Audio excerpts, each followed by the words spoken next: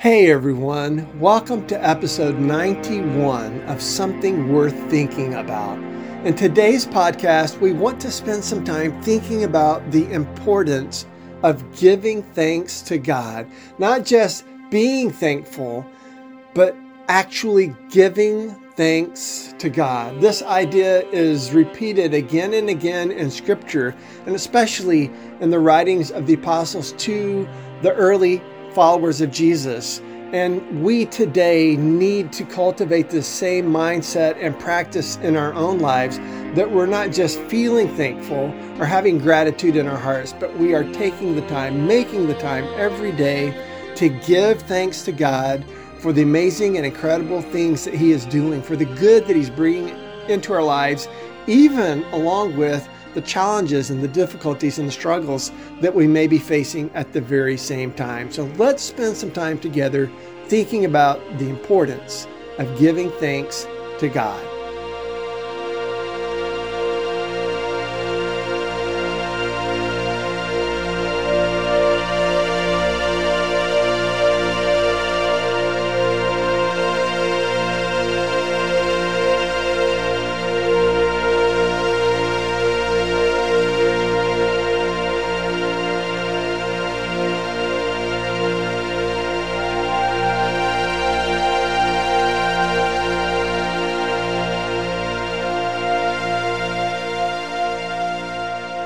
Our reading today comes from 1 Thessalonians chapter 5, verses 16 through 18. Let's hear the word of God together. Rejoice always. Pray without ceasing. Give thanks in all circumstances, for this is the will of God in Christ Jesus for you. Let's hear it one more time. Rejoice always. Pray without ceasing. Give thanks in all circumstances, for this is the will of God in Christ Jesus for you. I want to take a moment to remind us of what is going on when these words were written. What's going on in Paul's life and what's going on with the church in Thessalonica to whom he is writing. I remind you, the Apostle Paul was called to be an apostle, and Jesus told him when he was called to be an apostle and sent to the Gentiles that his life was going to be hard. And so when Ananias comes to Paul and engages with him to tell him the will of God, Jesus told him that he would show him how much he would suffer for the name of Christ, for the sake of Christ. And Paul was the one who was shipwrecked. Paul was the one who was arrested again and again, persecuted, driven out of town, stoned, threats against his life, people actually taking vows and oaths that they would never eat again until Paul was dead. They were going to kill him themselves. Paul is the one who was arrested and put in prison and transported to Rome, and just a lot of hard things, challenging things that happened in the life of the Apostle Paul. And so here's a person who, if there's anyone that could say, man, nobody knows the troubles I've known, nobody gets it and understands how hard my life is, and yet here's this person writing to his fellow believers and saying, give thanks to God in all circumstances, for this is God's will, or the will of God in Christ Jesus for you. And I remind us also of the story of the church in Thessalonica. When Paul and Silas first went to Thessalonica proclaiming the good news of Jesus Christ as Lord, they were there for about 3 weeks, and a whole bunch of people rallied to this beautiful, glorious good news that Jesus is Lord and that God has raised him back to life.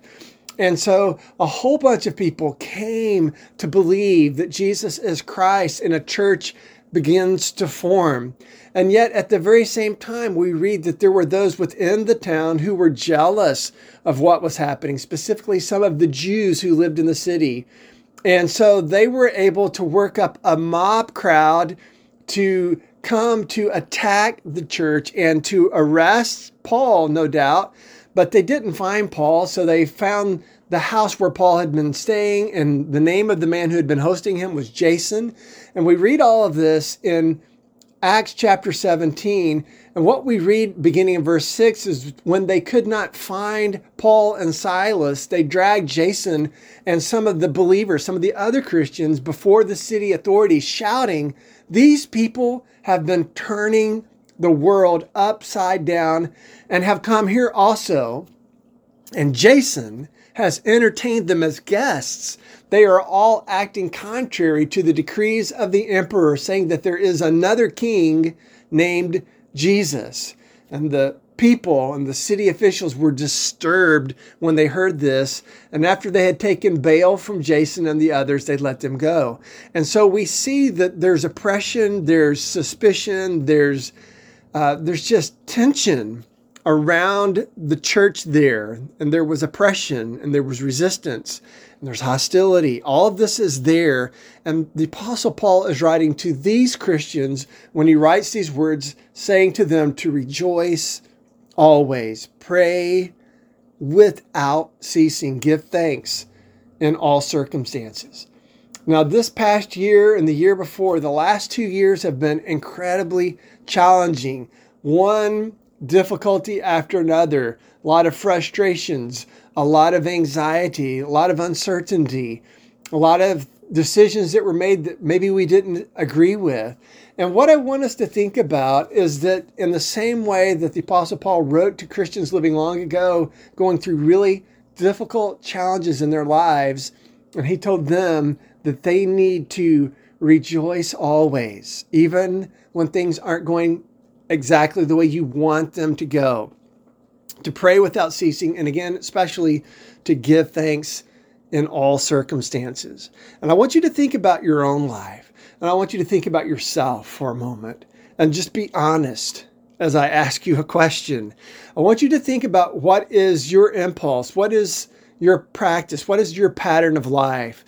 Are you shaped by the gospel and by this teaching as it is given not only here and elsewhere, that you're constantly cultivating this practice of giving thanks to God and giving thanks to others?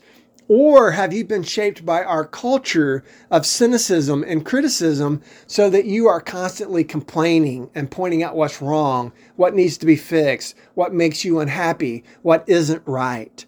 Because I look at our world today and it feels like most of us in our world today, especially in America, have been shaped to live in the critic's corner. And we point out everything that's wrong. We point out everything that's wrong when we drive down the road, the way others are driving. We point out what's wrong with a meal when we're at a restaurant. Something's too spicy or it's too sweet or it's not hot enough or it's too cold, whatever it might be. We can find ourselves complaining about everything. And even when we come to church and meeting with God's people, we can find ourselves being critical and negative about, well, we shouldn't have done that, or we should have done that differently, or somebody left something undone, whatever it might be. So I ask again, where are you in this? Are you someone who's constantly complaining and pointing out what's wrong? Or are you someone who is constantly giving thanks? Because what I hope we are challenged to realize that the antidote and the cure for being cynical and negative is to turn the coin and flip the script and become thankful in what we say and what we do. And again, not just to be thankful, but to actually give thanks.